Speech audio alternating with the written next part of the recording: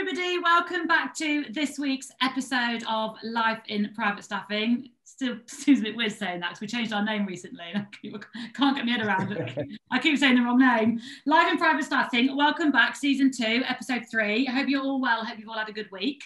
As we've sort of discussed before, the purpose of this season is to talk less to people who are sort of working in the households and more to people who are responsible for the recruitment, just to try and make these a little bit more useful to those that are listening who are looking for work, want a bit of extra guidance, want a bit of extra advice. So today we've got Sam on the show, and Sam is another recruiter, which is nice to talk to. People either love or hate doing recruitment. Whenever I tell people I do recruitment, they're either like, oh my God, I did that once, it was awful. Or they're like, yeah, did it, liked it, still do it. So it's nice to talk to recruiters because people get what I do and don't think I'm an absolute nutter. So Sam's been doing recruitment for years, really keen to find out a little bit more about how he got into it, especially how he got into the private sector. And he's really familiar with recruitment over in the American market, over in LA, which I don't know much about. So it's really cool to talk a little bit about that. And he has an agency called Staffing Properties that's fairly newish actually, so it's really keen to sort of find out how he started that and what his experience was over 2020, because I can't imagine it was easy. Well, it wasn't easy for any of us really. No. So those looking for work had a hell of a year, but also us trying to help you also had a hell of a year. Like, we're all in this together at the end of the day. So welcome to the show, Sam. How are you? I'm good, thank you. Thank you for having me on. Yeah, no worries. Tell everyone where you're based. At the moment, we are based in Monaco. Uh-huh. In the last year, I've lived in London, Los Angeles, Monaco, Switzerland, and Croatia. So that gives you an idea of how difficult it's been running a business that's only 1 year old now. So yeah, lots of time zones, but we've now moved to Monaco. We're here for a little while. I don't know where we'll be full time, but we just felt it was right for us at the moment. Yeah, fair enough. And the weather must be slightly better. Yeah, it was nice the weekend actually. So it has been a bit better. It's nicer than the UK, that's for sure. And it is, yeah, I've got to be honest with you, I never had ever even really been to Monaco before. And I'm quite impressed by it. It's very different to what I expected, to be honest with you. Okay. And what's the lockdown like there? Are you locked down? We're not, but it's very strict. What you see here is obviously you've got a small population. It's 37,000 people, but you're border with France and Italy. And 6,000 people come to work here, mainly service-orientated staff come in. Nearly everyone here does have staff. And they've done very well on keeping it. So it's open, but it's not. You can go for lunch, but not for dinner at the moment. It's curfew at 7 o'clock. There's no breakfast, but the shops are open. Businesses are open. It's all a little bit here and there. It's kind of like, but it's very fun. It's kind of like we are doing our bit, but we're kind of like doing what we can at the same time. Well, masks are mandatory. Nobody is allowed into Monaco unless they live or work here. So they've really closed down the borders. They've only had in the year, bearing in mind Monaco is the most densely populated place on the planet per square kilometre. And they've only had 9 deaths. Yeah. So it was one of the reasons we moved here, for the safety and how well they've done through COVID. Yeah, fair. Do you speak any French? Do you need to speak French? Do you know what? I didn't think you did, but French or Italian really does get you by here. I'm actually doing French lessons at the moment. I'm awful. I haven't done one for a month, so it's I could imagine it's going quite quickly. But I think my plan is to set business up here, and you need to speak French. A lot of candidates only speak French. A lot of your clients will as well, especially the principal. Yeah. You might have house managers or staff there that speak English, but we've got some plans in Monaco, and the clients themselves are only French speaking. So you definitely do get that, and it's it's kind of, you do need it for business here.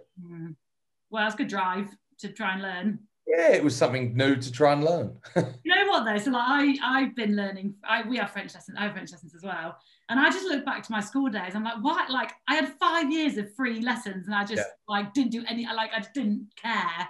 And like if I could shake my younger self, it'd be like, make better use of school because I'm paying a bloody fortune for it now. Yeah, exactly. And loads of time, and it's so hard to learn a new language being English because everyone speaks English. Yeah. So it is hard. Like even here, you get around with not speaking French like quite easily. But then when I go into France, then it becomes quite difficult. Yeah. Or Italy. Yeah. So how long have you been doing recruitment for? I think this is could be my 10th year. 11th year. I think it's actually my 11th year. Do you find as well that when you say to people I work in recruitment, you'll get 99% of people are like, oh God, I did that once. It's really funny. It's really looked down on recruitment as a profession. Same as real estate agents. Oh, just car salesman. The three are exactly the same, and I've been a car salesman and a recruitment agent. So I only just need my real estate license now, and it pretty much I'll be the vermin of the planet. But it is weird why it isn't a respected profession, but you can earn more than a doctor or a lawyer in it. I think it's kind of a hidden thing that people don't understand how much money you can earn from recruitment. And it's what I always used to say to young juniors coming in.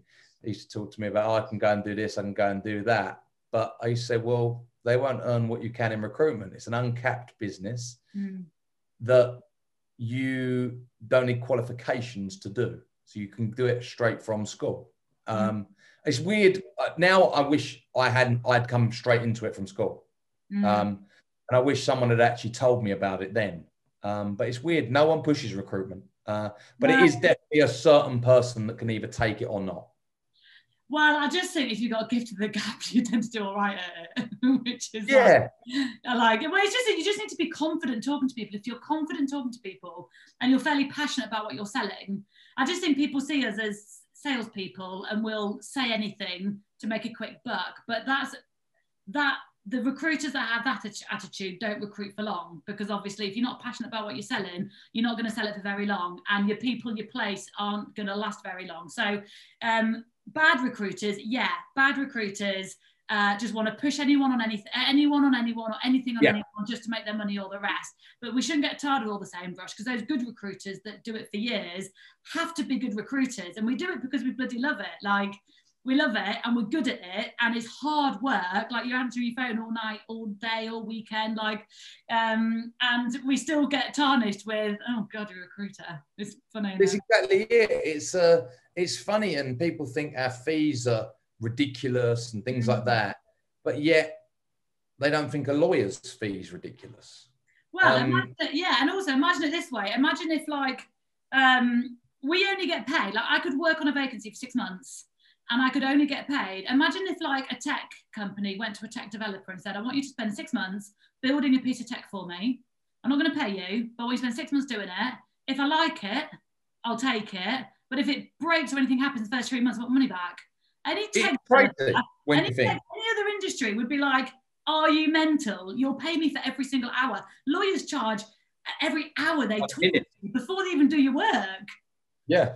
It is funny, and it's weird why it's just seen as, oh, well, that's recruitment and we'll bid you down on your fees and everything. The first thing they do to recruiters is bid down on the fees, but yet a lawyer, they probably don't do it.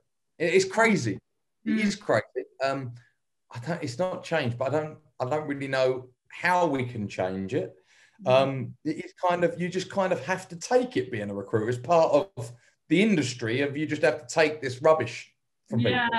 The only way I see it when it shifts is just when you've got a really good relationship with your client, and then there's some mutual respect there, and they really respect what you're doing and vice versa, and it's lovely. But typically, that's the best feeling, without a doubt.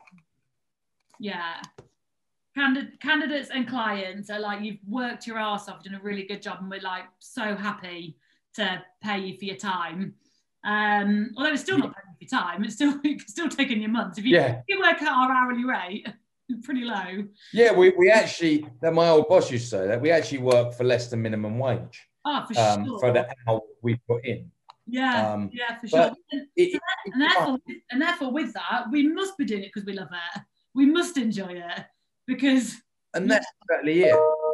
I think there's lots of things recruitment's brought me. I've met so many people. The best thing I would say to anyone thinking of getting in recruitment, you can work in any country in the world doing it. So I think if you're looking, like I done it in Australia, I'm now doing it in America. I've now moved to Monaco and I'm doing it here. You can do it wherever. And it's a real skill that you don't have to, if you're a lawyer, for example, keep using lawyer, but if you have to then retrain for the new country you're in, as you don't. You've got the skills. Bit like a hairdresser. You can do it wherever. Yeah, that's a really good point. I'll be sat on a beach. You could do it wherever. So where did your recruitment career start for you then, 11 years ago? Where were you doing? In Australia. Okay. It started in Australia in a fantastic company called People to People. I was very, very lucky to work for them for many years. And I was a temp consultant. So I am a temp consultant really at heart because I'm that. Me too, me too. You're a temp as well. I'm a temp, yeah. Yeah. So it's funny. People used to tell me temps can't do perm and perms can't do temps and things, all that. But I was one of the highest billing perm consultants in the company as well, where my temps used to go to perms. So it was a real thing that really used to bite me that I never used to win the perm consultant of the year if I actually was the perm consultant of the year. They said, no, you're a temp consultant. It's like, well, no, I'm both. But I don't think people who train as perms actually can't, I think, struggle to do temp as well. But if you train as a temp, I think you can do both. Yeah, agreed. And just to explain to people that are listening, because I started my career at Office Angels, so I was doing office stuff like you were. Yeah. And a temps consultant, I had probably 200-300 temps every single week out working for me. You were literally managing them and making sure they're at work. Any issues, you'd get called. I used to have to get their timesheets every week out and back in and done. I used to post their pay slips back in the day and all the rest. Only you managing that volume of workers out at any one time. You're still trying to drive new business. You're still trying to do your recruitment, get your new roles, and I still have placing new people every single day. So it's basically huge volume and low margin, but fairly consistent and fairly stable. Then you've got your perms, where it's just a much slower pace. And I'm a fast-paced person, so temp suited me well. You've got your perms, where you get a role, you spend a month or two working on it, they've then got a 3-month notice period. They don't start for another 3 months, and it's all much slower, but you get a much bigger fee per placement. Yes. And my career was always temps, and it was just go, mad, tons of temps to perms, brilliant. And I agree with you. A perm consultant would struggle with temps, but temps could do both. So, what industry were you in? So I was working within law firms, anything but a lawyer. So it was legal secretaries, paralegals, PAEA, reception was mainly as. We worked on much higher margins. Okay. I didn't have the amount of temps out, but it was quite a big margin compared to a lot of office, especially in the UK, where you're really fighting for business and over sort of pennies, really. It's a really niche market in Australia, and it's a really difficult market to find candidates. It's very, very candidate short. But it was something that I managed to get to the top of in a very short space of time. And I was $1 million biller there for multiple years. Nice. Last year I was there, I was voted in the final for Australia Recruiter of the Year. So it was good. It was fun. It was a really, really fun time. I got to say, it was still, even though I've got my own company now, it was my favorite job. I loved it. I loved going in every morning. It was such fast pace that I loved. It was brilliant. And a brilliant company, as I say, and I was taught very well, very ethically. And that stood me good in good stead for starting my own business, really.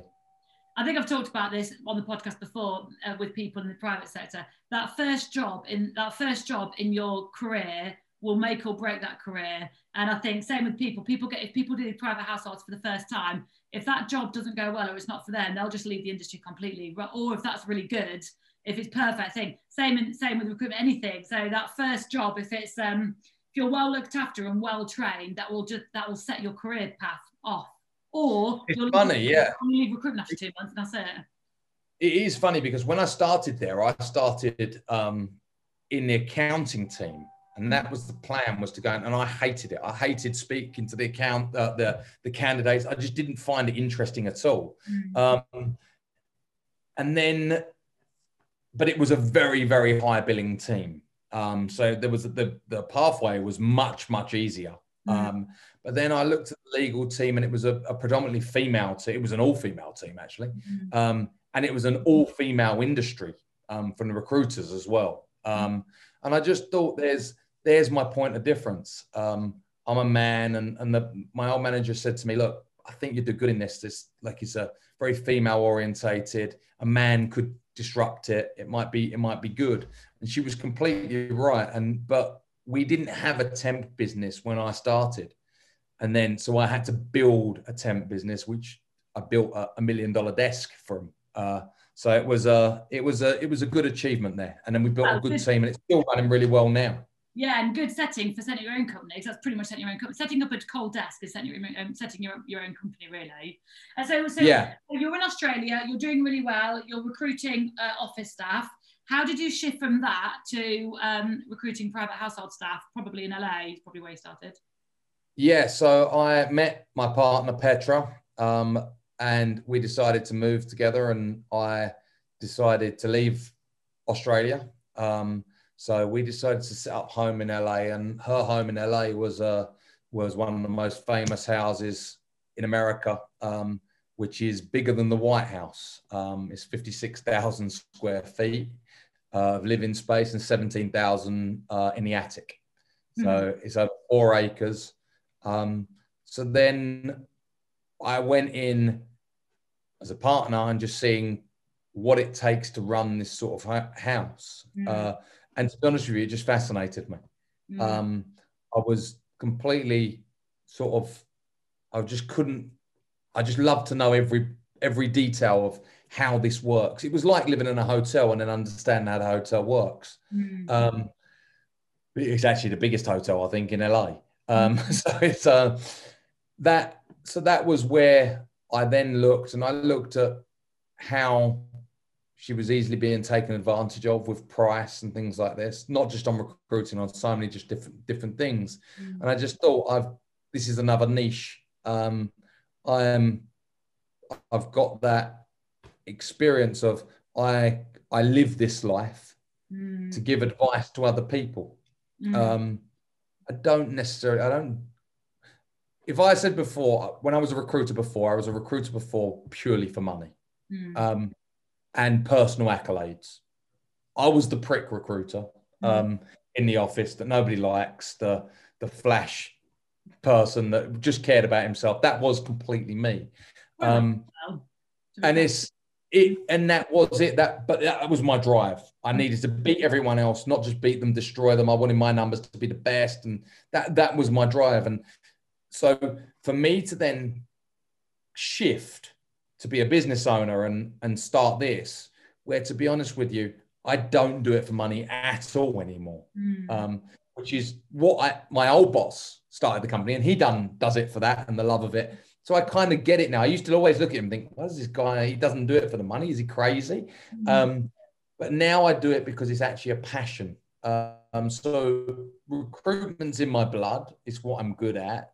But this now is my passion, not just the staffing, but lifestyle management is where I'd love to take it.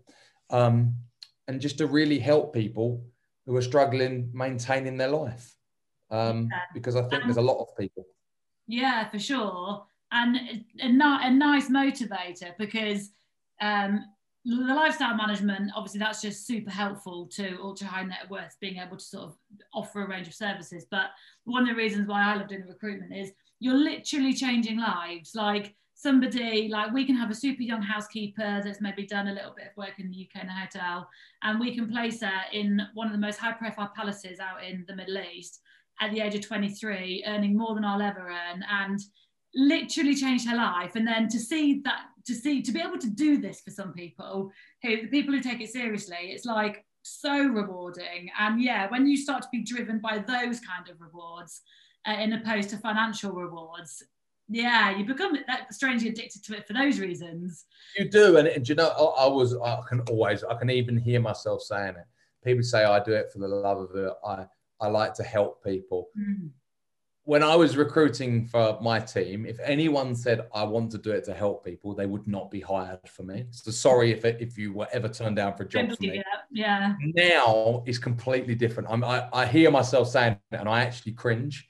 But exactly that. I don't think people, again, like we were talking earlier about recruitment's a good career move. But how good a move is working in private staffing? Yeah. I don't think people actually understand what people earn, especially in America. Is there a big difference? House manager role? Yeah, house manager in America for like a large estate, you're looking between 150 to 300. Like you sort of, pardon? What currency? US dollars. Dollars. Okay. But if you're living in America, then you're spending dollars. But butlers up to 100. It's a very, very rewarding job. And again, you'll keep working all your life because there'll always be work available, especially in somewhere like America because the houses are so big. Yeah, I'd say the same. Like when I speak to sort of, especially young people, and I've been invited to talk to schools in the past, and I should do more of it really, because if you're like a teenager and you don't want to go down the academic route, you're not the kind of kid to sit in a classroom, you don't go to university, and the minute you waitressing in your local pub, and a lot of people in that situation, they've got the parents on them saying that you need to get a proper job, you need to think about your career, you can't waitress forever, all the rest. You can bloody waitress forever. Like if you like, do you know what I mean? So people that think, I think a lot of people, especially in the UK, they look at hospitality and think it's what you do between jobs, it's what you do when you're studying, it's what you do if you're a foreigner visiting the country. They don't realise that if you take it seriously and you work your way into private staffing, especially if you're there at the age of 20, yeah, you can be on the most lucrative career path, traveling the world, working for some of the most high profile people. And a bloody awesome career. Like you're saying, absolutely awesome career. It doesn't mean you're going to be pulling pints and Wetherspoons all the time. No, traveling, especially if you're going over to Saudi or somewhere like that, Dubai, when you're going over there, some of the salaries and the perks are absolutely. In actual fact, there's a guy in Monaco I know. He actually works for a family. His children are in our children's class, and they're friends. And he actually is being put through private school, his two children, by his employer. So he's at the best school in Monaco. So his kids are going through private school. They live in Monaco. So they, and all through, because him and his wife work for the principal, and they have a fantastic life. Yeah. Don't underestimate this world of hospitality. No, and people might think he's working for that guy, but his child is going to school with every other billionaire's children in Monaco. And think of the opportunities that guy's going to get when he's older, all because of his mum and dad giving him that opportunity from what they do. But it is a fantastic career path. Yeah, completely agree. So Staffing Properties then. So tell us a little bit about that. When did you set it up and what do you offer as a service? Started January 2020. Perfect time for business. Perfect time. Very, very hopeful. Then in LA. Then February, I left for 2 weeks to go and give birth to our daughter in London. Ah, congrats. And I've never been back. And so that was it. So quickly had to realize what was going on. How are we going to keep this business going. So I didn't have unlimited funds. It's not funded by my wife or anything like that to just keep playing around with it. So I put all my savings into it, really. And I've churned through money like you wouldn't believe in the last year. I made some wrong hires. I kept some people employed longer than I should have because I was trying to do the right thing because I didn't want to make them unemployed in this time because I know they're not going to get another job. But I made mistakes. But I realized, look, I'm not focusing on money. That if we focused on money, we'd be out of business. We have to focus on what we want the business to be and make it that. That's where I think being a new business has actually been very beneficial because someone like yourself, you've got your set amount of staff, you've got your overheads, your office, everything like that you can't really get rid of.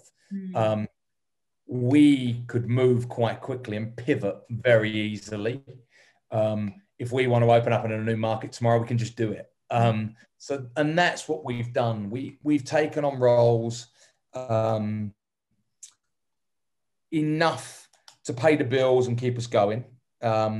We're not flooding ourselves with work because, to be honest with you, I haven't got the workforce at the moment, the right workforce to take on 200 jobs. It's impossible. So rather than let people down, we sort of been selective with the clients. And luckily enough, we've managed to take on some of the biggest business people in the world as our clients who have got multiple properties. We've managed to look after them in their multiple properties this year. And it's been good. We've had a lot of press. That was sort of my idea of get the name of the business out there, get out what we want to do, meet people that I would never have met. Right now, me and you would probably not be doing this podcast had it not been for COVID. It's great. That's what I've really enjoyed about this year. It's been tough. There's no point we can sit here and lie and say, oh, it's fantastic and everything's rosy and we're the best company in the world. We're doing all right because we're still here in the hardest hit industry in the world, the service industry. Yeah, no, completely. Firstly, every single, oh my God, if I look at all the mistakes I've made, I think Silver Swan's, 8 years old maybe? I'm still making mistakes today. So that's totally normal. And then in terms of keeping people too long, none of us knew when life was going back to normal. So how would you have known back sort of June, July, when you may have kept people on, that it wasn't going to turn a corner in September? You're going to need these staff. So that was the most difficult thing, I think, owning a business last year. We had no idea how long we had to cling on for and when would the roles start coming in and when would households be able to mix. Because ultimately, we put stuff in people's homes, but when people can't mix homes, there's not a lot we can do in terms of putting stuff in people's homes. So, you could be the best business in the world. And those recruitment agencies out there, sorry if I've got competitors listening, that were putting everywhere, business as usual, absolute bullshit. Be honest. Yeah. It's not business as usual. And that's just unfair because candidates that are applying to you expecting you to have all the roles, all the interviews, offers made, it's just not happening. It wasn't business as usual. Everything stood still for us and we're fairly established. We've got the branch in Dubai, etc. Everything just stood still. So and it was just a case of how long can we hold on for? And the difficult thing with that is you know how much cash you've got and you know you've got bills to pay, mainly office and staff. But how long when you're next going to get some cash in? So it's does this cash need to last me 2 months or 24 months? That was the most difficult thing I found as a business owner. How the hell do you plan? Even today, even now, I don't really know. We're still in it. There's no getting over it. I think a lot of people felt that we'd turned the corner at December 31st. No, January's going to be all right. And then I think January's gone now and we're all like, do you know what? This isn't getting better. We're still getting roles. Don't get me wrong. We're not sitting there just waiting for the phone to ring and it's bad. We're getting roles. Am I getting roles that is going to make me a business happy for the rest of my life? No, without a doubt. It's surviving. If I can break even every month We're doing a bit better than that. But if I can break even every month while this is going, I'd be the happiest man in the world. Yeah. Because you're not going backwards. There's so many of our industry is going to go out of business this year, without a doubt. They're going to fall away massively, especially the bigger companies with the bigger overheads.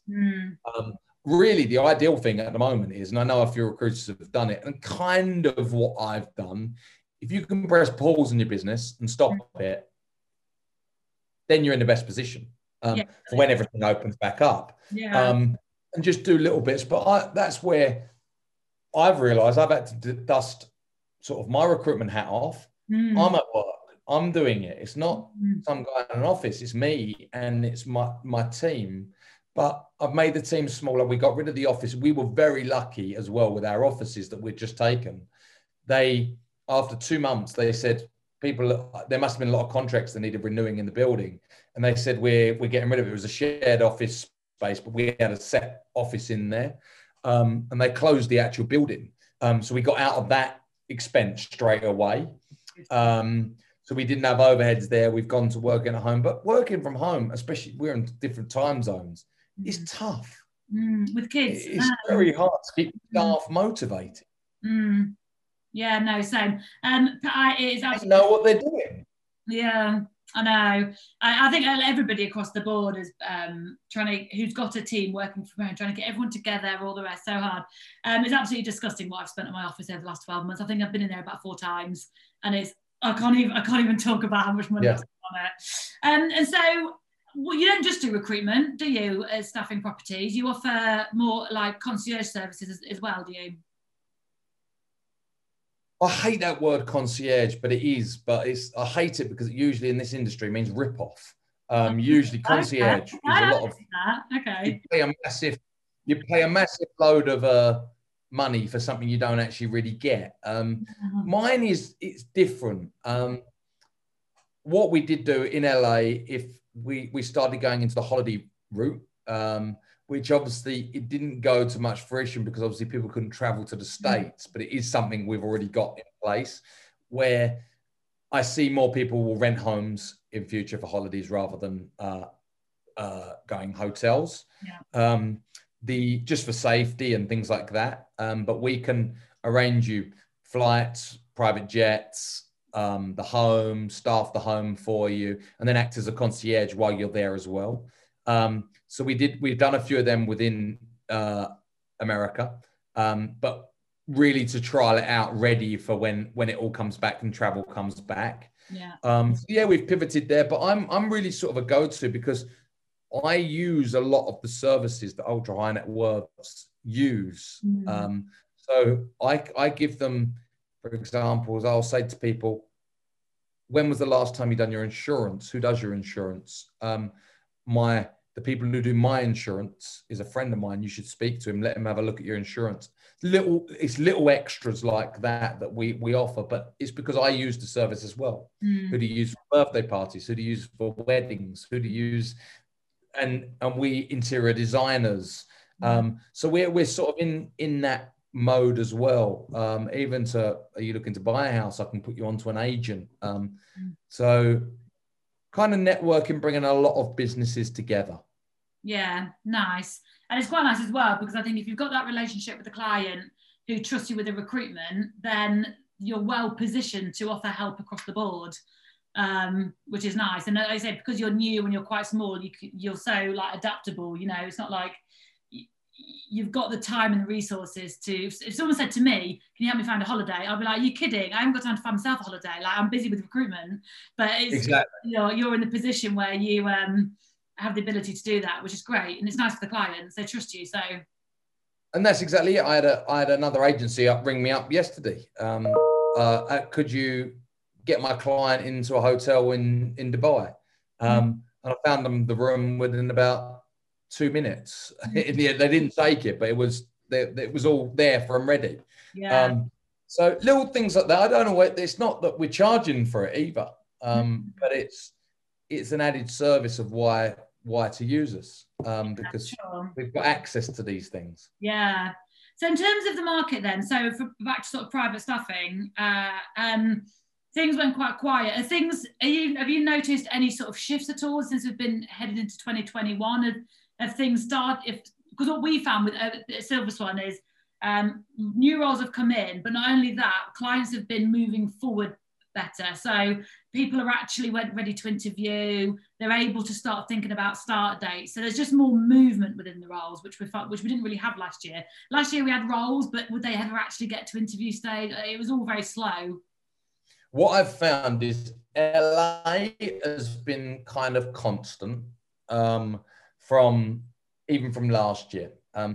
Not an abundance of jobs, but all people are there. They haven't really traveled. A lot of people have moved in America. So a lot of people have relocated from New York to LA to Florida to Texas. So a lot of sort of movement, but they can't leave the country. So they've all sort of shifted around. It's been one of the biggest years for real estate in America this year, or last year.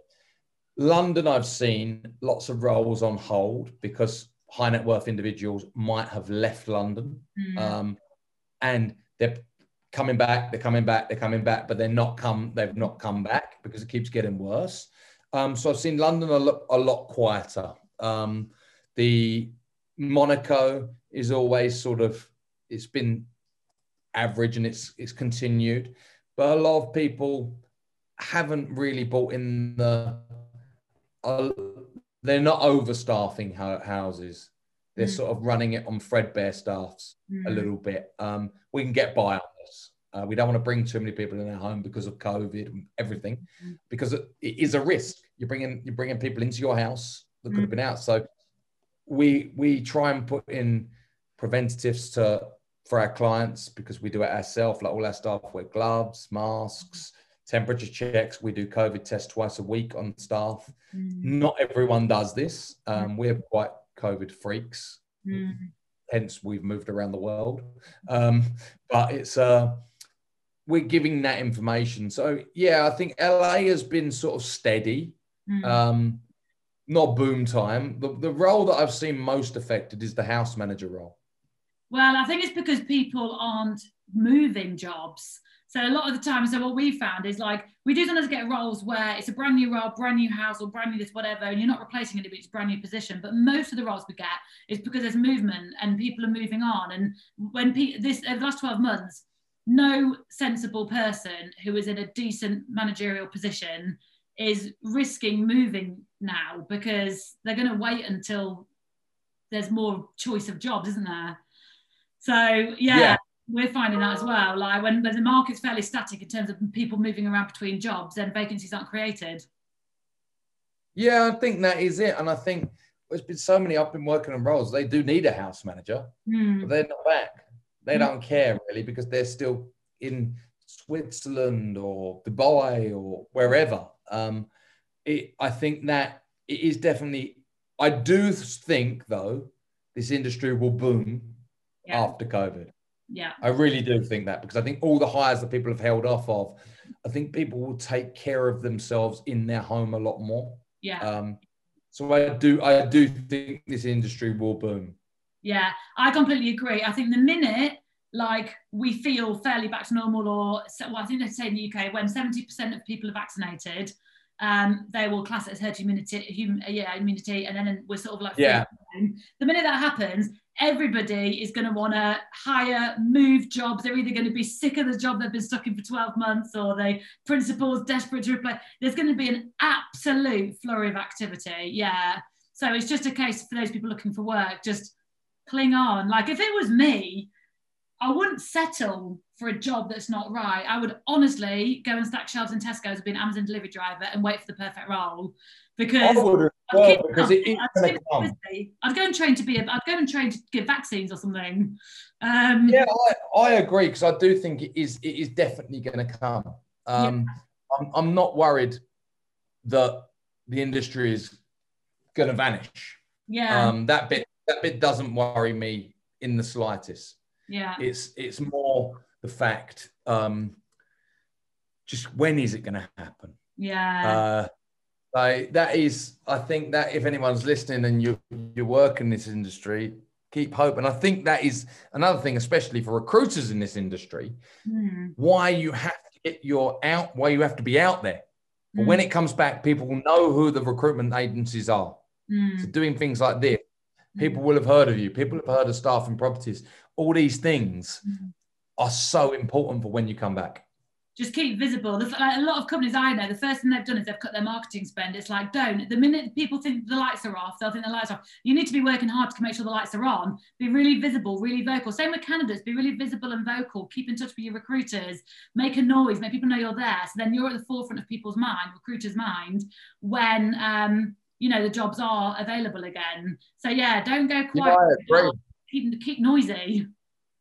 I agree, and I think I look on LinkedIn and I see some of the candidates on there commenting on different things, but good content. I think that's very, very smart what you're doing. You're keeping in everyone, and I've contacted a lot of them candidates when jobs have come up straight away because they're on my mind. Yeah. They're posting relevant information. They're giving market updates. They're trying to stay positive. They're not. I emailed a guy on LinkedIn the other day and said, what you're writing, you are never going to get a job. I know exactly who you're talking about, and we're not going to mention it. I reckon I know exactly who you're talking about. And I messaged him and just said, look, I know it's kind of, I know you're hurting, but you're really not helping yourself because especially in this high net worth life, people are thinking, why on earth would I put him with a client? Because they look like a raving lunatic. It's not because they're so upset with what's happening and they've got to pay their bills and they're struggling. And I get it. But you've got to keep professional. You've got to keep your professional head on. And I think LinkedIn is a good place for you to start talking, venting a bit of anger maybe, but not in the right way. Venting frustrations, but not anger, as I say, to really targeting high net worth individuals who are going to be, and recruitment agencies, or who are going to be your lifeline. Yeah, exactly. So people listening then, so if they want to sort of keep in touch with you in terms of your agency and your roles, where would they find what roles you've got? Is it on your website or do you post them? Yeah, we post everything on our website. I post a lot on LinkedIn. Instagram, I'm big on. So on my Instagram, Sam Palmer Official. And we've got Staff and Properties as well. But mine I use a lot to sort of update people on good roles and things like that. Really, someone said that to me yesterday. I've just got into Clubhouse. I don't know if you've. Yeah, same. Me too.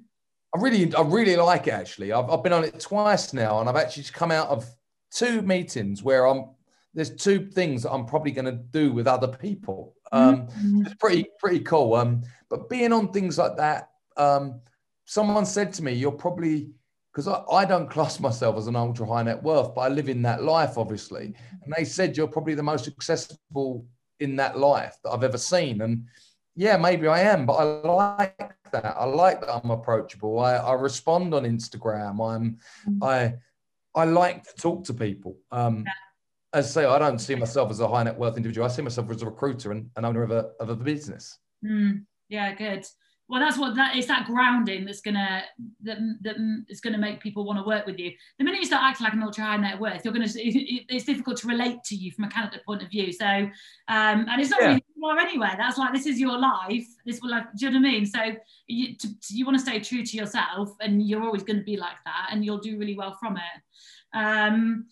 Well, look, good for you. I think that's been super useful. It's just nice to talk to somebody else who's got a different angle on things. You've definitely got a different angle on things in terms of your sort of view of the market, and good advice there for people that are currently looking for work.